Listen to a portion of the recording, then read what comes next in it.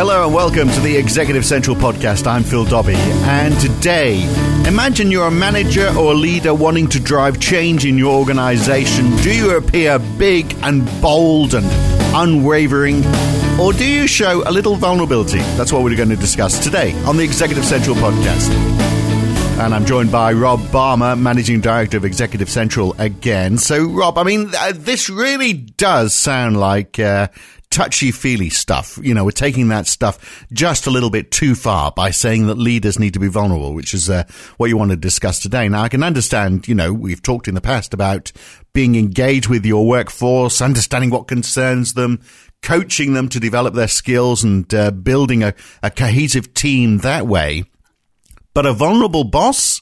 I mean, that sort of sounds counterintuitive to me. I mean, surely someone's got to be in charge. And if that's the case, don't you want them to be strong? Yeah, indeed. You do. But the most interesting thing, Phil, about vulnerability is, and I'll put this straight back to you as a counter-argument, is that the strongest leader, and let me just qualify that, the truly strongest leader is actually the one who is most prepared to be vulnerable. Right. Right. Now, what I mean by that is that, you know, if I'm a leader who is racked with fear or has self-doubt or is somehow, you know, feeling that I'm some sort of an imposter in my role or any other of 1,000 sort of, you know, insecurities that I could have, the last thing I'm ever going to do is put myself in a position where I might be vulnerable, where I might be You're not going to let down your guard because people will discover the real you that hides behind the mask. That's right. And there's a very well known what's called passive defensive strategy, which is called avoidance. And avoidance is I'm going to avoid any situation that potentially shows my weaknesses, my flaws, or my vulnerabilities. So I will therefore, at the moment anything looks like it's getting uncomfortable, I will avoid it, right? Because that might show me up, right? So the truth of it, and there's a lot of, you know, quite contemporary research that's been done on this, is that the strongest leaders are actually the ones who are most prepared to be vulnerable because they don't have all of those insecurities. No. They actually don't mind being shown to be less than perfect. Yeah, right? Because they know that they'll work their way around it. That's right. I think they have an innate confidence, not only in themselves, you know, and we've talked about I leaders and we leaders and you leaders, but truly great leaders have an innate confidence that between themselves, their teams and their entire organizations, they'll actually work it out. They can work out anything. There's almost nothing we can't overcome as long as we are prepared to open ourselves to the possibility that maybe not everything we do is perfect. And maybe we do make mistakes along the way. Yeah. So right at the start, the core thing we need to acknowledge is that the word vulnerable by its definition, you know, is perceived as a negative. So the headlines about organizations, you know, this organization is vulnerable to disruption or vulnerable to takeover, and that's implying weakness, right? And equally, it's tended to be used as if a leader is vulnerable, they're in a position of weakness.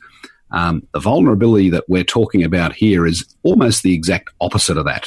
Yeah, because you're adaptable. I think it's a cool thing. It shows you're adaptable. You're prepared to listen, find out what perhaps you're doing wrong, and adapt because of it. Which I can see. You know, I mean, you've turned me around straight away. We could finish this discussion here straight away. I'm with you now. But I mean, I'll talk to you next time, Phil. Fantastic. There we are. We can all go about our day. But I mean, I guess the other thing in amongst all of this is another positive is it shows you're authentic, doesn't it? You're showing authenticity because you're not putting up that mask. Exactly. You're letting people in. Yeah, exactly. That's it. It is a being prepared to be vulnerable, to show my true self. We call it your full self, and that's the full self that includes all of the flaws and the vulnerabilities and the imperfections. Because ultimately, when people see the leader being prepared to do that, they're actually, you know, the knock-on effect is, maybe it's okay for me to do that then. And if we're feeling, call it safe to be vulnerable, that opens up a whole new line of possibility around many things. It has impacts on culture. It has impacts on people's feeling of emotional connection, particularly relevant in teams. So, for example, probably if I just pick up the team theme, there was a fabulous book written many years ago called The 5 Dysfunctions of a Team. And it was written by a guy called Patrick Lencioni, and he identified 5 commonly recurring dysfunctions of organizational teams. And essentially the core dysfunction, and I call it the core, he didn't write it this way, but I actually think all the other dysfunctions flow from this, is when a team does not feel trust within itself, and particularly that trust leads to it's unsafe to be vulnerable, right, within the team. So, what is vulnerability? And we can talk about that for a leader, but in a team, if team members are being vulnerable, they're doing things like, challenging each other or making suggestions or bringing ideas to the table. Or I think a very relevant topic in today's political world, yes, is prepared to debate with each other. Well, I mean, you mentioned the man in the White House, which is obviously what you're referring to, a man who would definitely not see himself as being vulnerable. He'd see himself as being strong. He's got his own agenda. He's pushing that. He's not big on discussion. And we're seeing this revolving door in the White House. There's not many people who stick around with him for very long, and we hear all sorts of horror stories. So, I mean, he's a perfect example, isn't he, of ego versus vulnerability. He's got the ego, but hasn't got a shred of vulnerability. Well, look, to be fair, I mean, and yes, I think it is, and you can see the at least the evidence that we're seeing on the outside is this revolving door of people, and it's sort of implied that if you dare to disagree with me or debate me, well, I'll shoot you, right?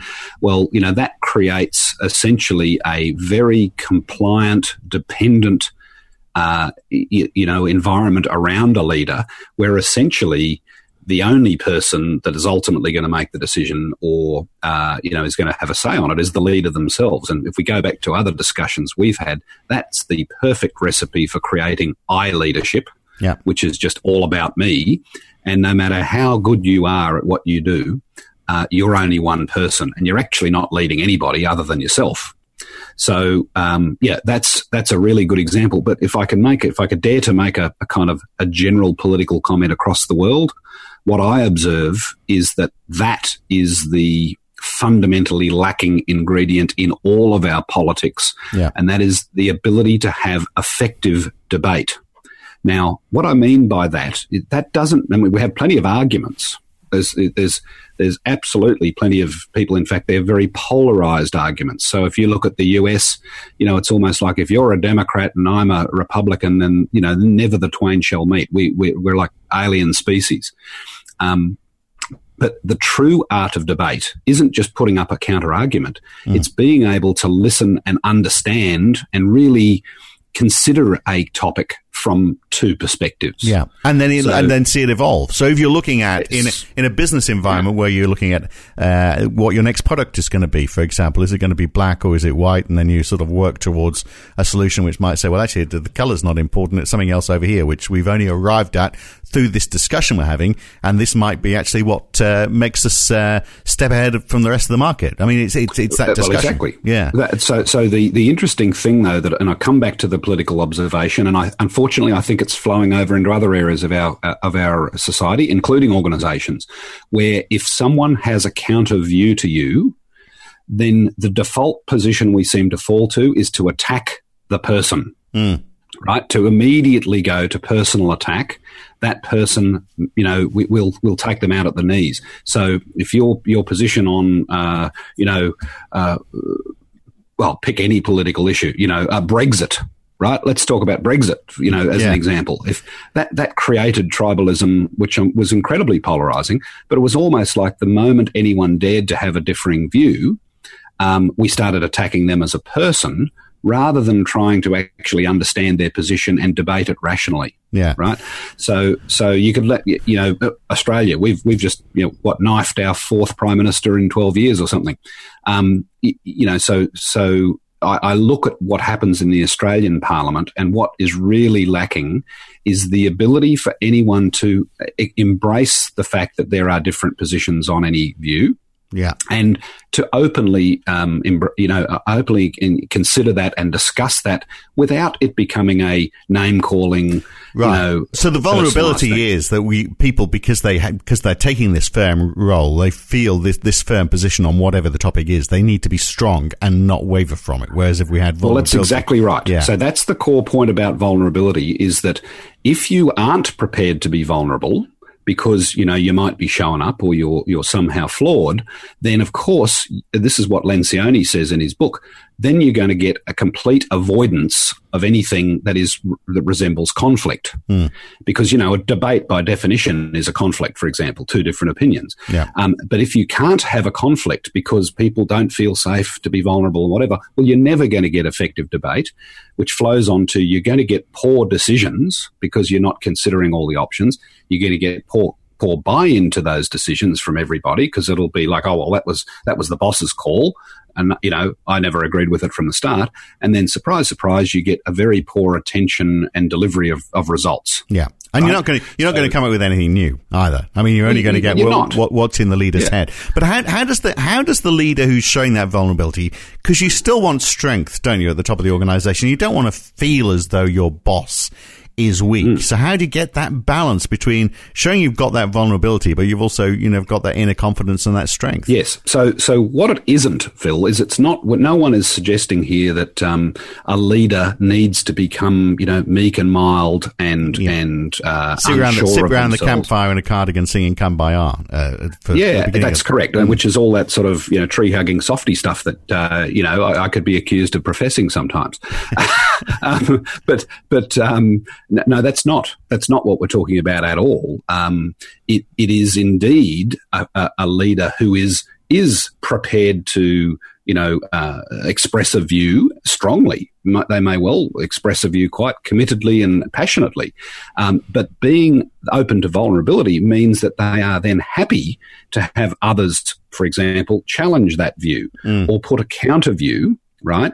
And moreover, and I think probably one of the best examples of embracing vulnerability is, let's say we've made a decision. The leader may well have made a decision at a particular time, and it looked like it was a great decision. We get down the track a little way, and it turns out that wasn't such a great decision, or it didn't work out the way we thought it was.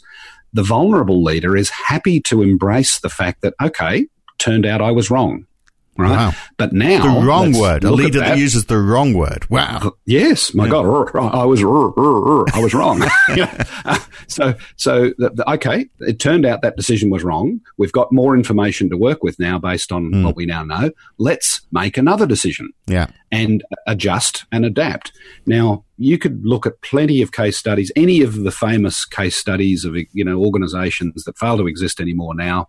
And you could really, I'm sure you could find critical moments in those journeys where leaders were not prepared to accept that the decisions they'd made turned out to be wrong.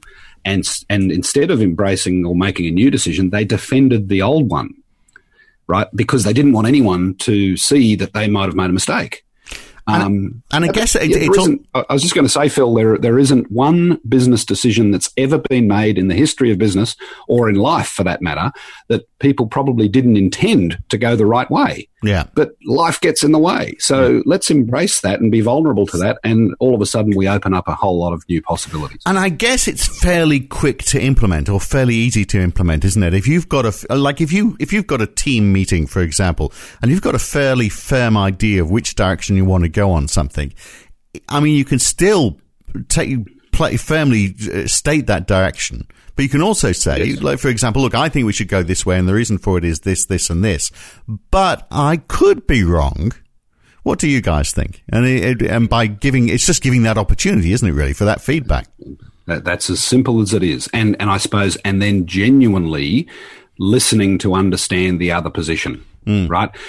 So you can kill off this safe to be vulnerable vibe very quickly if you kind of say, but I could be wrong. So does anyone have any position? And the moment someone says something different, you as I call it, cut their funnel, and you say, oh, no, we've tried that 5 years ago. That won't work. Yeah. Or, you chop it off. So a lot of these core skills, Covey called it, listening to understand rather than listening to respond. They kick in here. But if people start to see that we can in a team have effective debate, and it's done respectfully, where I'm not feeling like I'm being personally attacked, but we're genuinely, exploring different possibilities. All of a sudden, you'll find there's a mass of potential ideas and opportunities in a team, let alone an organisation, that are just busting to come out. Yeah. So that's an example of the true power that we're talking about here, that a leader really needs to be unlocking. We've talked about unlocking potential. Well, a leader being prepared to be vulnerable, I think, is one great way that you can unlock a lot more potential than you perhaps are now. All right, not so touchy-feely. After all, we can put it in the basket of common sense, which is what we do so often on this podcast. Great to talk. We'll catch you again very soon, Rob. Okay, Phil. Thanks, mate. Talk to you soon. And it is, isn't it, all a question of confidence? How many leaders and managers like to appear strong because behind the mask, they're just a little unsure of what they're doing. So it is all a question of attitude. And that's it for this time. I'm Phil Dobbie. He was Rob Balmer. He'll be back, and so will I, for another Executive Central podcast again very soon. Thanks for listening. We'll catch you then.